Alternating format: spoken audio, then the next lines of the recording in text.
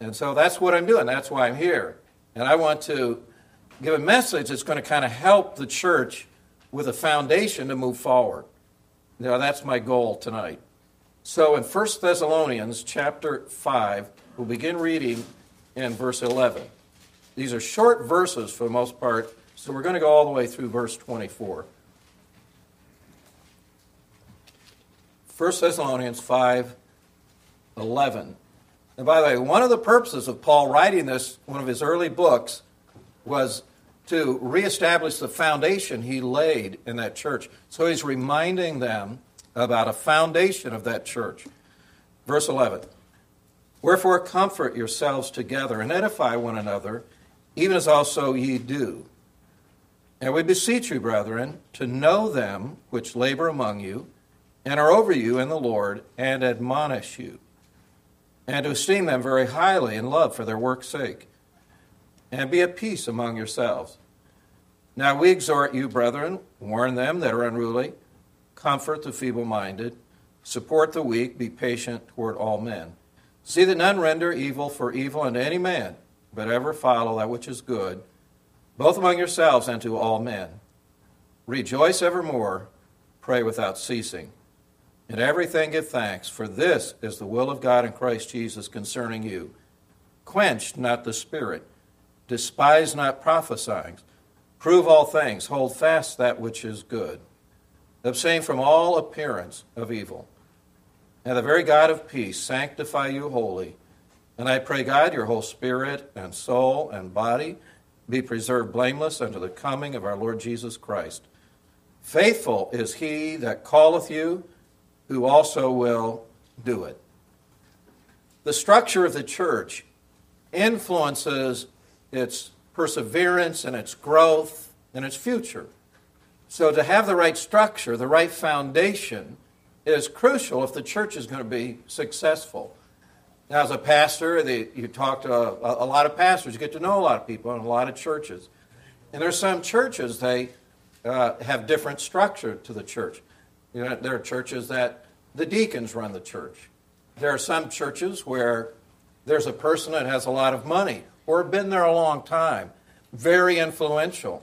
And the structure is determined by an individual within that church. Sometimes it's a bit chaotic. No one knows who's doing what, and everybody does what's right in their own eyes. Everybody does their own thing. So the structure of the church is very important. So relationships with people is important. Everybody's a human being. Everybody's a soul that God has created and allowed to be here on this earth. So we have to recognize the importance of every individual and every person. But sometimes we fail to realize God has a plan for how we respond to each other within the context of a church. Do we really understand what is our role? What is our place? What is the right response? What is our right relationship with one another? We are all to be subject unto the Lord, who is our chief shepherd, and he is the cornerstone of our faith. So it all begins by submission. We yield. We surrender. Lord, thy will be done. What you want's what I want. That's where it all begins. All these relationships develop in such a way that if we are yielded to God, we edify one another. Now, if we were honest, if none of us were saved, probably very few of us would be friends with one another. It's a strange lot that God brings together. Various different backgrounds, and some from a great Christian home, some from a rough background, and all different walks of life, and yet you meet someone who's a believer and you light up. Oh, they're a Christian. You meet someone at work and they're a Christian. There's something unique. There's someone who's a friend, and you know they're a friend. You could literally go to another country and meet Christian people that you couldn't even speak their language and still feel an affinity to them. My daughter's in Japan. I've been to about 30 different countries, and I only speak English and not real good at English. But you can see it in people's eyes. You meet people that some are in the barrios and very poor area, some are in Asian countries, some in Latin American countries, and wherever you go and you find a believer, we have a connection. And God's plan is for us to help one another, refine one another, and build up one another. Now, His plan is not for us to tear down one another.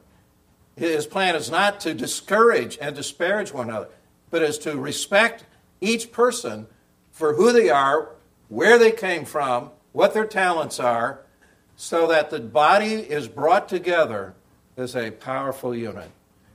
God has a plan of structure for the church. And as we read through these passages, here are some of the things that I see in relation to one another. First of all, there's a relationship of the people to the pastor. It's a very unique thing. It says in verse 12, "We beseech you, brethren, to know them which labor among you and are over you in the Lord and admonish you, and to esteem them very highly in love for their work's sake, and be at peace among yourselves." So there is a role that a pastor plays that is a position. It's not just the man, but it is also the position. Because he is a pastor, he deserves double honor. Because he is a pastor, he should be esteemed very highly. When I first came to Connecticut, there was a connection that I had made with a man who was going to another church, and we stayed in their home, actually, when we moved out here for 3 or 4 days till we got a place to rent. But the first time I met him, he took us to his home. We walked in, and the first thing he said to me is, "Look, here is a picture of my pastor and his wife." Now, that was startling to me. I thought for sure he's going to point out, "These are my children, this is my family." But he pointed to a picture of his pastor and his wife, and it just struck me as odd. But I want to tell you something. Today, all of his children are serving the Lord. One of his grandchildren married one of my daughters, and he is a pastor in Virginia. All of his children went out to serve God, to preach. One's a Christian businessman that gives away a lot of money to help churches as a soul winner. He had an understanding of the role of respect for the position of a pastor. Now, we don't rate the pastor. We didn't give you cards, like 1 to 10.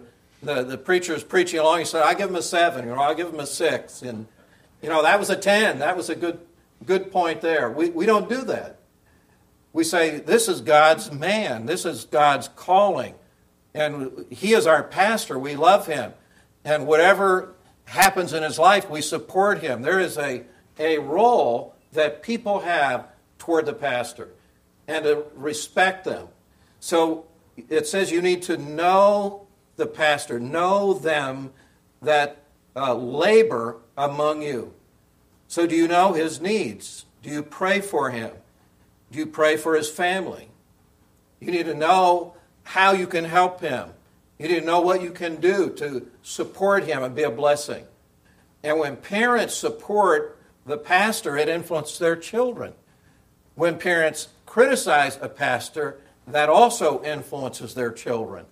So you can know the pastor, know his needs, and understand what they are. And it says to esteem him highly for the ministry's sake, or for the sake of the ministry. So holding him up, a pastor is not perfect. I have 3 pastor friends in the past committed suicide. I know of pastors that have failed in the ministry morally. I understand the temptations and the challenges that a pastor has to have. But we have to recognize their role and pray for them and support them and get behind them. We don't condone any sin by anybody, but realize the role that they play. Esteem them highly. Hold them up highly. It's no one's job to go around and pop the preacher's balloon and keep him humble. That's not your role. God will do that. You don't have to worry about that. It is your role to build him up and esteem him highly for the work's sake. And you have to be willing to receive instruction from the preacher. Notoriously, there have been people who've come to me for advice, and I tell them what they need to do, and they disregard the advice I give them. And I thought, why did you come to me? Why did you ask? You already determined what you're going to do. Why bother coming to me? So I got to the point, it's like, now wait a minute. You want to know my advice. Are you going to take it once I give it to you? Are you going to listen to what I have to say? And they continue to make bad decisions and do the wrong thing. You would do well to follow the advice of a pastor. Paul said, follow me as I follow Christ. Now, I'm not going to follow advice that goes against God from anybody. But you have to stand behind the pastor and support him and listen and receive instruction from him. Choose to be an encourager. And even in public, speak highly of your pastor. And learn to love your pastor. We had a man that was just a wonderful Christian man. He was from Lebanon originally. His name was Dr. Ayorkin. So every Monday morning, I'd get a phone call. I'd leave a message on my phone. And every Monday, it was the same message. He'd say, Pastor, the message was outstanding. Thank you so much. That was such a help to me. Every Monday, same message. Pastor, this sermon, I don't think every sermon was outstanding myself. But yet he called to be an encourager. There are people that are note writers. There are people that text. One guy's become a nuisance. He keeps texting me all the stuff, praying for you, Pastor. It's like, I understand that, but I've got a lot of text I've got to read. But that's the role that people play, to be an encourager and a helper to the pastor. But secondly, there is a role of the pastor to the people. So the pastor must be a laborer. He said, those that labor among you. Pastor is a worker, a laborer. Now there's labor in studying, teaching, witnessing, training people. There's labor in prayer. There's physical labor, fixing and repairing. And man, there are things that I've done and I look in the past and I think, what was I thinking? Why did I do all that work? And when you add physical labor with emotional and spiritual labor, it's very taxing. But a pastor ought not to think this job is 40 hours a week. Now I'm done. It's not. It's 24/7. You have to work at it. You have to be a laborer. And it's hard work. And it may not all be blood, sweat, and tears. You may not have calluses on your hands, but there are calluses there. A pastor's role is to be a laborer. Now, you know and I know that this pastor's a hard worker. I think everybody knows that. There are some that are not. But most of the people I know, they labor. Tom Michael grew up on a dairy farm. He knew how to work. He had those milking hands. He had strong hands. He knew what it was. Twice a day, you don't go on vacation. Most preachers I know, they give hand-me-down clothes to their children. They get by just above the poverty level. And they labor without complaint and worry. They're there for the ministry. So there is an effort constantly in the heart of a man of God that says, I'm going to work at building this church. There's no way around it. It doesn't just come automatically. It's hard work. Takes time, takes effort, takes planning. It is hard work. The pastor must be a man of prayer, praying for people, encouraging people, trying to help people in time of need. Also, he must be a leader.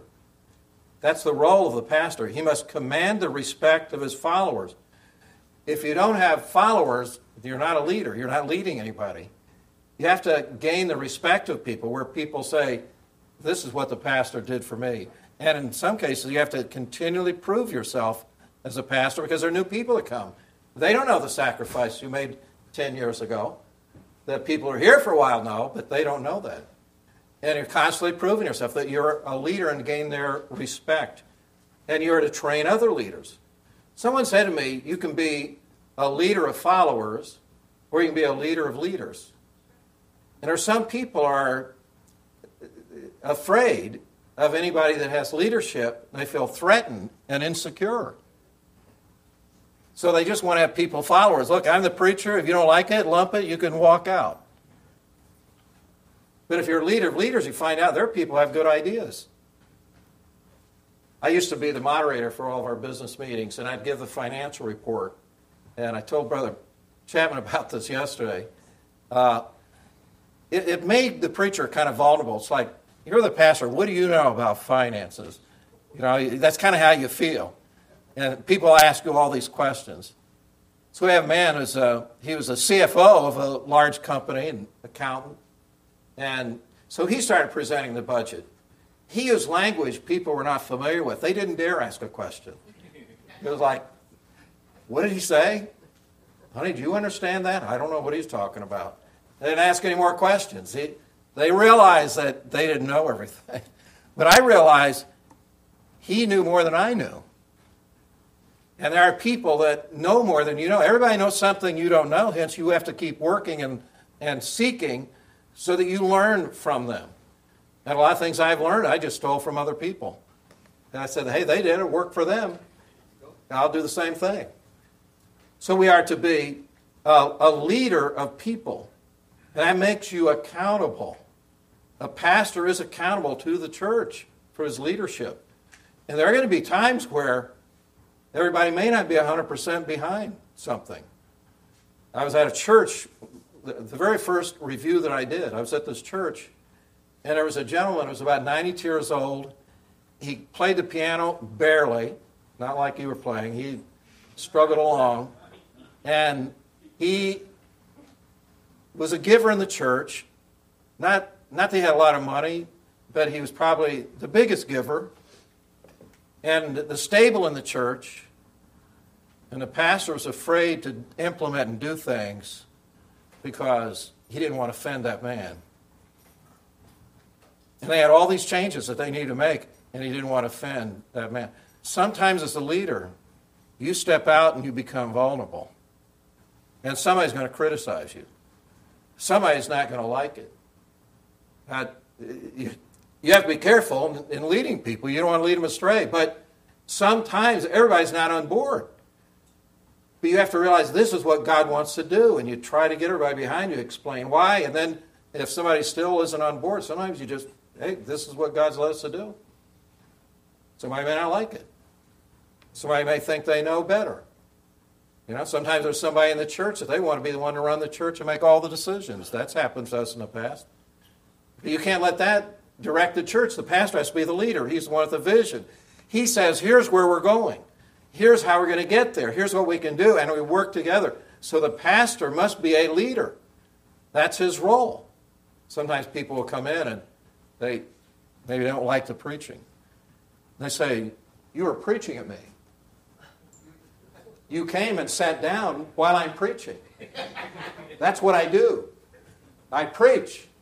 And I was preaching at you and everybody. That's right. That's what you do. What do you expect? I mean, don't come then. If you don't want me to preach at you, I'm preaching. I'm going to tell you things that sometimes it needs to be said, but you don't like it. The flesh doesn't do well sometimes.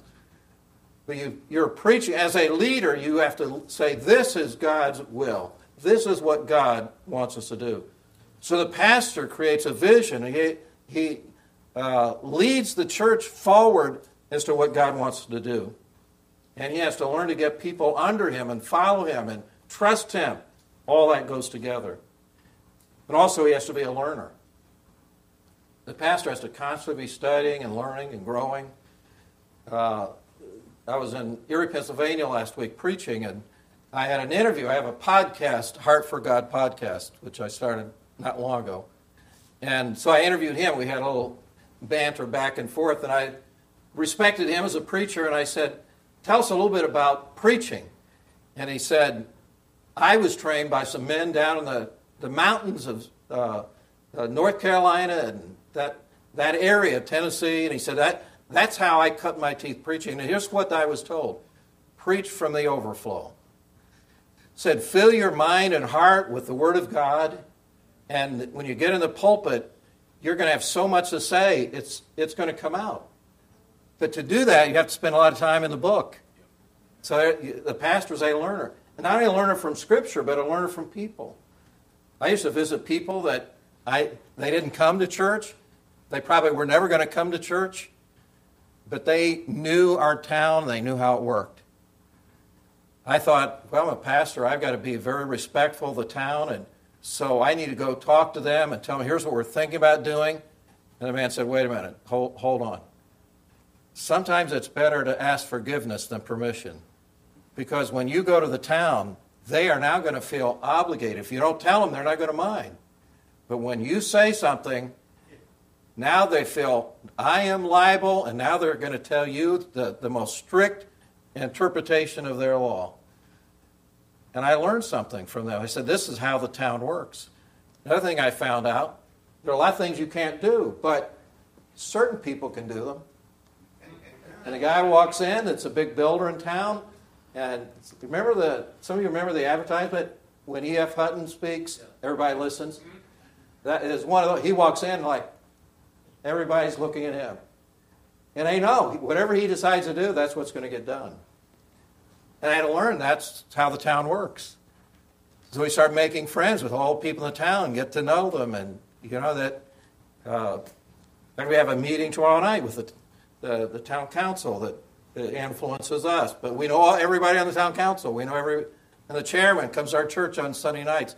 That was not the case in the beginning, but there is something to learn from everybody. And we can learn even from those that are not saved about our community and understand people better. So there is a pastor to people relationship, to love the people and care for people, put his heart into the ministry for people. That's what the ministry is, it's people. And then there is, thirdly, a people-to-people relationship. It talks about warning those that are in sin. It's not our place to go around and point out everybody's sin. But whenever somebody gets out of the will of God, our hearts should be broken. Amen.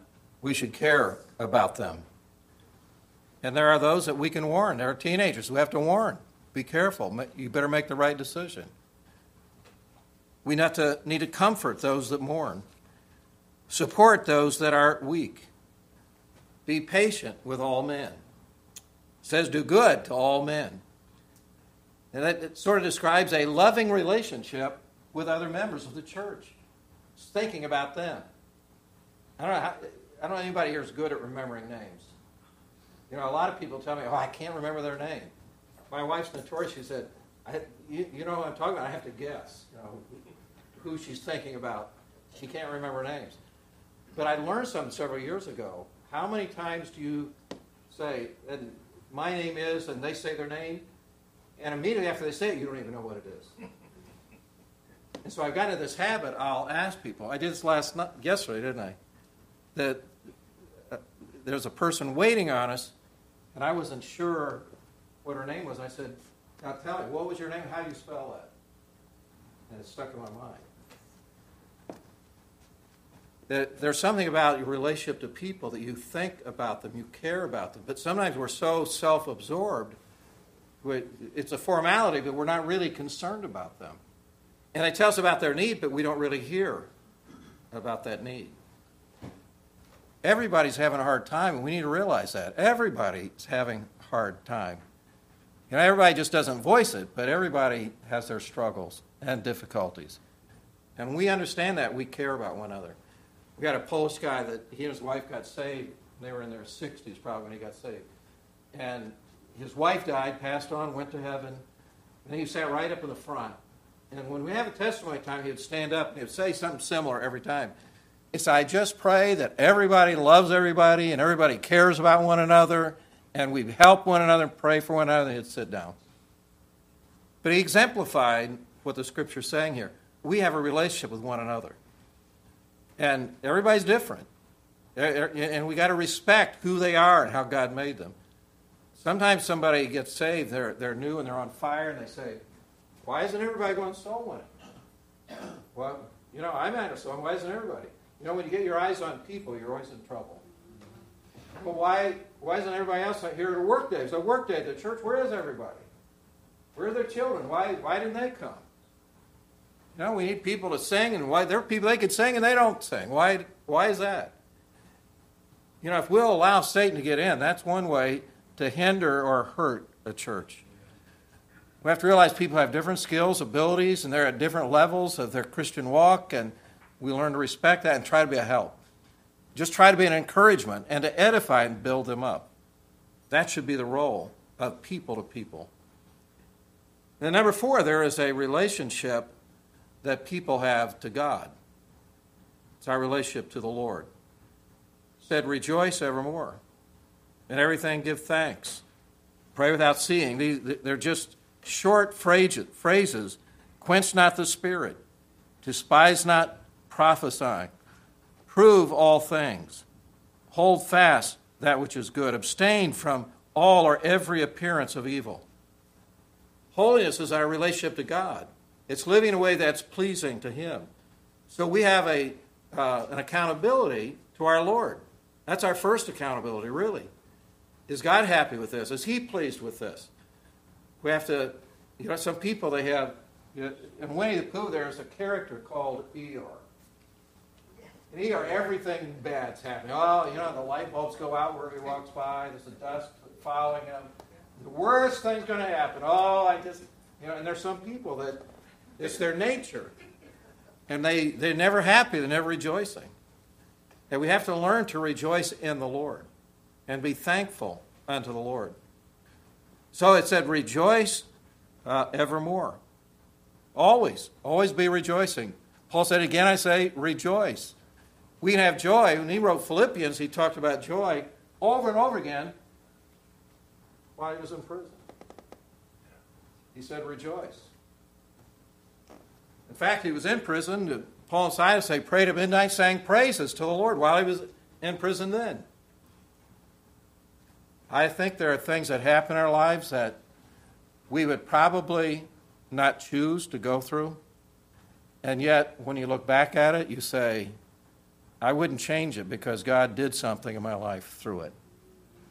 I've had numerous things, different things in my life. 2004, in fact, I think the church here prayed for me during that time. We started the Bible college, 2004, the fall. We had a lawsuit against us by a former member. The state gave us a cease and desist order that we could not have the Bible college without getting approval through the state. And I lost my voice. I had no voice. All that happened just all within a few months. And when I lost my voice, I was not able to preach. I tried and I couldn't. And ultimately, like 4 or 5 months later, Mount Sinai Hospital, through a scope, they diagnosed it as a spasmodic dysphonia, a spastic dysphonia. That is a sort of a rare thing, but people have it. But you don't know it because they can't talk. So there are a lot of people that have it, though it's somewhat rare. But I said, well, I'm glad to figure out what's wrong now. What do you do about it? He said, well, there's nothing you do. It's incurable. That's a tough thing when you hear something like that. I mean, you may have heard cancer. It's incurable. There's something else that's incurable. They nothing you can do about it. Now, you're probably thinking, you're talking, though. Yeah, God had other plans. But through that, for 3 years, I was not able to faithfully preach in the services. Rarely was I able to even get up and preach or talk to people. And during that time, I'd gone out to California, Los Angeles, Santa Monica, and I was seeing some alternative process to try to recover my voice. And I remember right on Route 5, Interstate 5, there was a circular motel, the Holiday Inn at the time, I think. And I look out the window, and I'm looking down at the traffic and seeing everything go by. I can't really talk on the phone and call home. I'm there all alone. I'm far away, and nothing's working. And God put it in my heart. He said, well, you can't do anything. Why don't you sit down and write? Now, for me to write, I went to Purdue University originally, before I went to Bible college. I scored so high on my SAT in math, I tested out, and they gave me 6 credits for not even taking math. In English, I scored so low.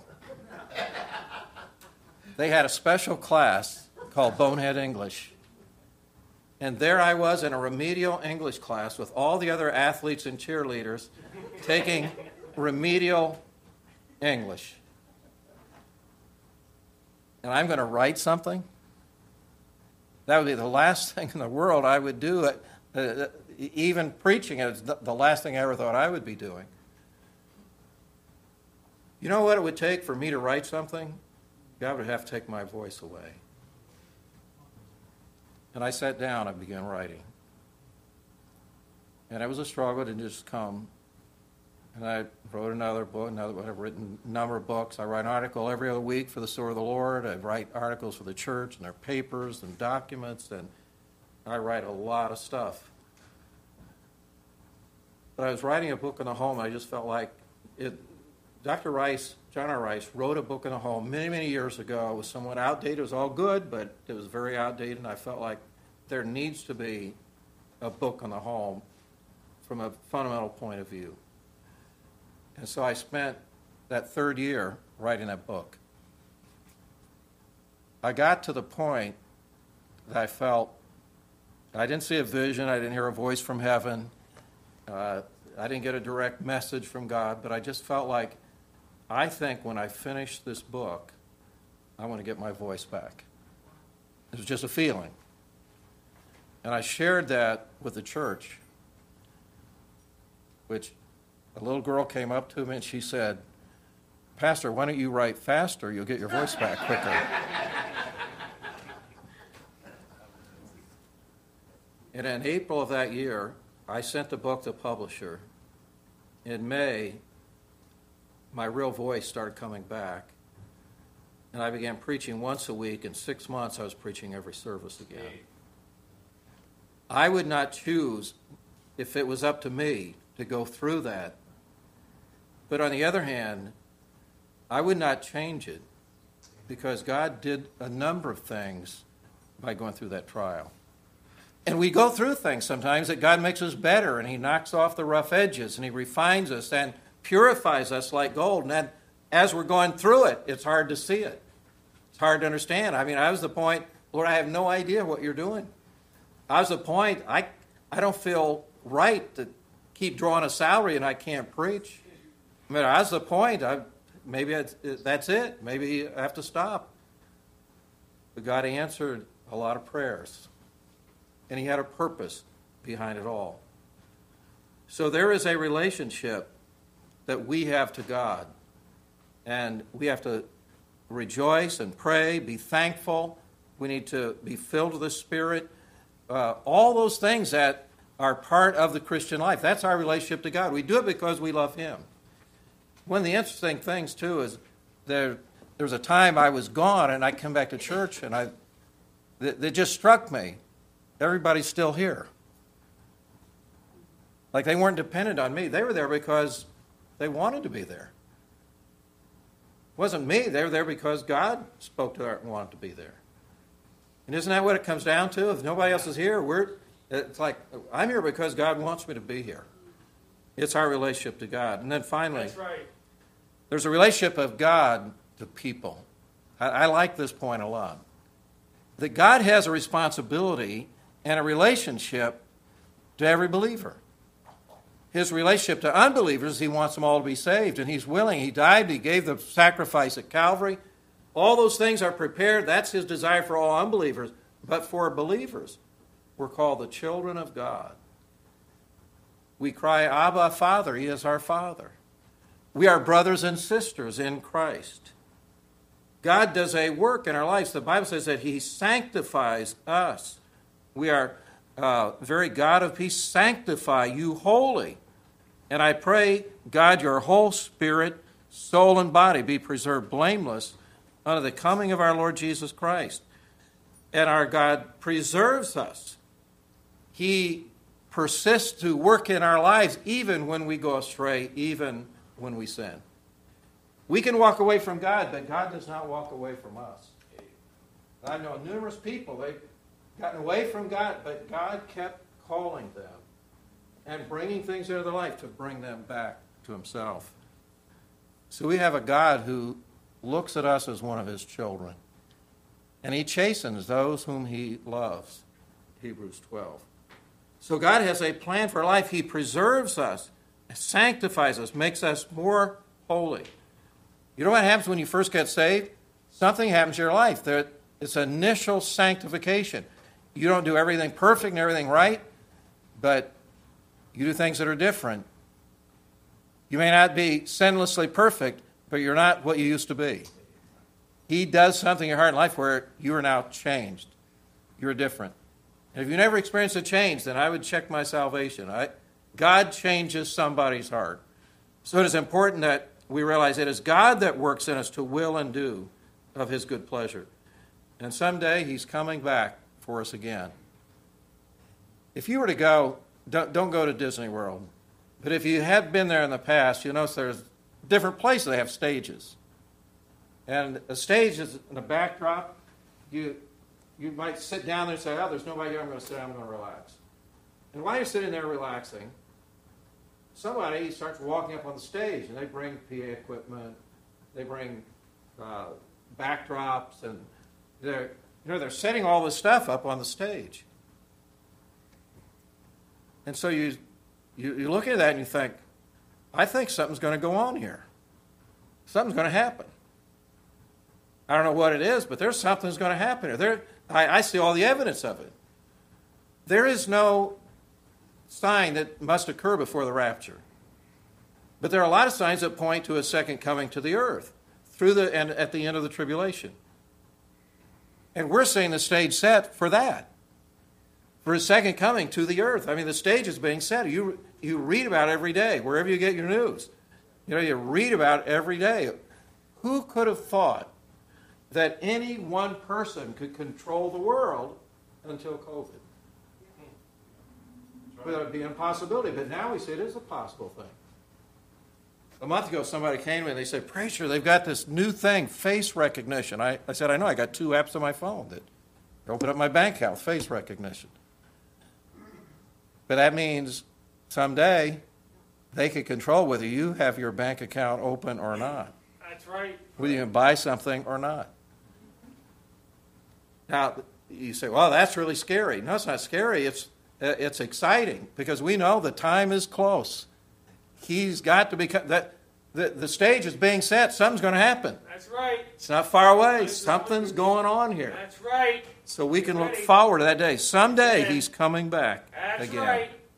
And then finally we see that our God is faithful. It's required in stewards that we be found faithful, but sometimes we're not. But he always is faithful. We can count on him. Amen. Faithful is he that calleth you, who also do it. So God cares about us. And even through trials and tribulations, he has a plan through it all. We know all things work together for good to them that love God, to them who are called according to his purpose. So even the bad things can be turned around for good in his eyes.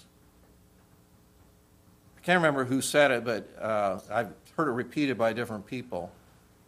But the quote is, God can't use a man greatly until he first wounds him deeply. And sometimes you have to be wounded like Jacob was, halting on his thigh. Sometimes you have to be humble a little bit before God can use us in a greater way. But God has a purpose in things that happen. You look at some of the missionaries that went overseas, they lost their wife and then lost 2 wives, and then a 3rd wife died, and they buried them in a godforsaken country, and they faced trauma and imprisonment. We have a missionary in China right now. It's hair-raising to listen to what's happening while he's in China. I mean, it's a different world. It's not like here. It's a different world. But in spite of that, they just persevere. You just keep going. Why? Because God's faithful. He calls us. You can just follow, and he'll trust. He'll take care of you. As I said, when we came to Connecticut, I had about $1,800 cash. Didn't have a car payment. We didn't have a place to live. We didn't know where we were going to meet. We didn't have anything printed, except I had a prayer card that I gave to some people. So we drove out, and everything we owned was in a 5x8 U-Haul trailer with room to spare. We just said, this is what God wants to do. I found this out much later. My grandfather kept a $100 bill in his wallet so I'd have enough money to get back if everything failed. My mother said, I knew in my heart that he would never use that $100. I wish I had known that earlier. I'd try to say, I could use that now. I'm not going back home, but just I could use it. But here are some of the things that happen, and every church planter I know has experienced similar things. So no, we don't know anybody. I just felt this is the town he wants to go to, that's where we're going. So I opened up a post office box.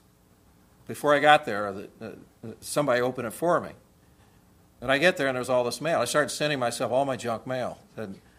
So I wouldn't be lonely when I got there. I could get a lot of mail. And there was a Monday, I believe, a Monday or Tuesday, I went to the post office, and I opened it up, box 641, still remember the box number. And I opened it up, and there was an envelope, postmarked Southington, and it had no return address. And I thought, this is very odd. And we just got there. We didn't know anybody. And there's an envelope.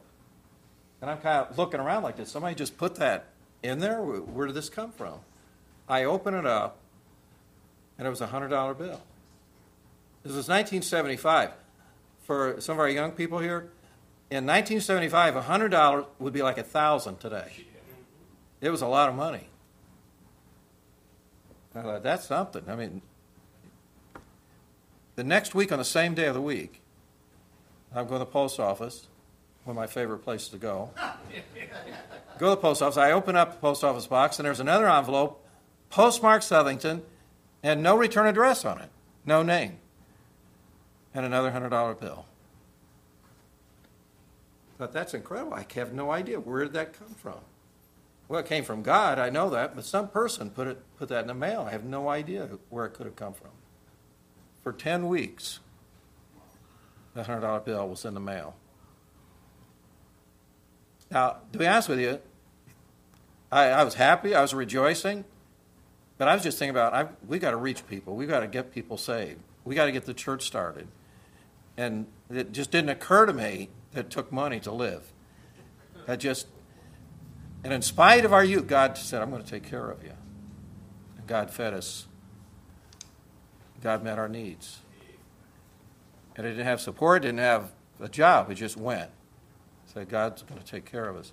Everybody doesn't do it that way. A lot of people did back then. But God took care of us.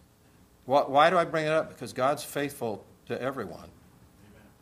Whatever your needs are, God is faithful. You may not understand it, but God is faithful. He knows what you need, how He can use you, how you fit into God's plan. Now, for the church going forward, it's important to have all the structure in place. The foundation has to be right. Not that it's not there, but it's important to realize if you don't build on the right foundation, then it can crumble. It's important to build a structure on the right foundation. So as you go forward, all these relationships mean that we edify one another. It means we have a vision. It means we reach the lost, and they come into a place where they realize God's here. God's doing something. And there is something about it that some places you go into. When I was unsaved, I went to a church my mother started going to. And do you remember Brother Strader, Olin Strader? Did you meet him before? So he was in Linton at Olive Branch. You knew him. He introduced me to you, I think. So he's preaching, and he was an awful preacher, but man, he had the biggest heart in the world. He just loved people, and he challenged people to get right with God.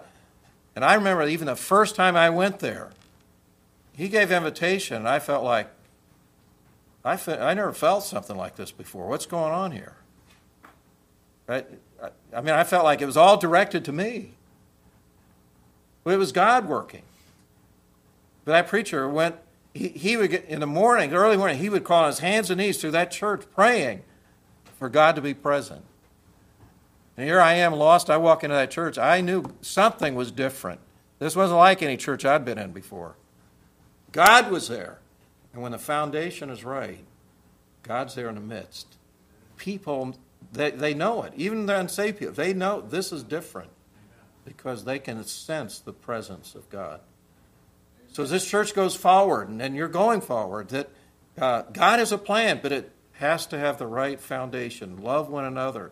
The pastor's role to the people's role to the pastor, the people's role to one another, and the people's role to God, and God's role to us. When all those things are lined up, it is a powerful organization. It's a powerful entity. It is the church of God going forward to do his work. Let's bow for prayer.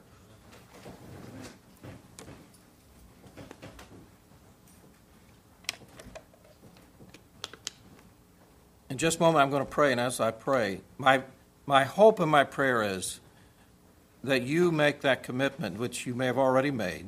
Maybe you need to renew that commitment. You're on board. You're 100% involved in this church to say, I'm committed, I want to serve God, I want to see people saved, I want the church to go forward and bring honor to God, I want it to be healthy, I want to do my part to honor our pastor, I want to honor the other believers that are here, and above all, I want to honor God. That should be our heart's desire. Our Heavenly Father, we are so grateful that you love us, you care about us, and oh God, do a work in our midst, in our heart, that we'd be surrendered and yielded to thee, and may you be exalted the days and weeks and even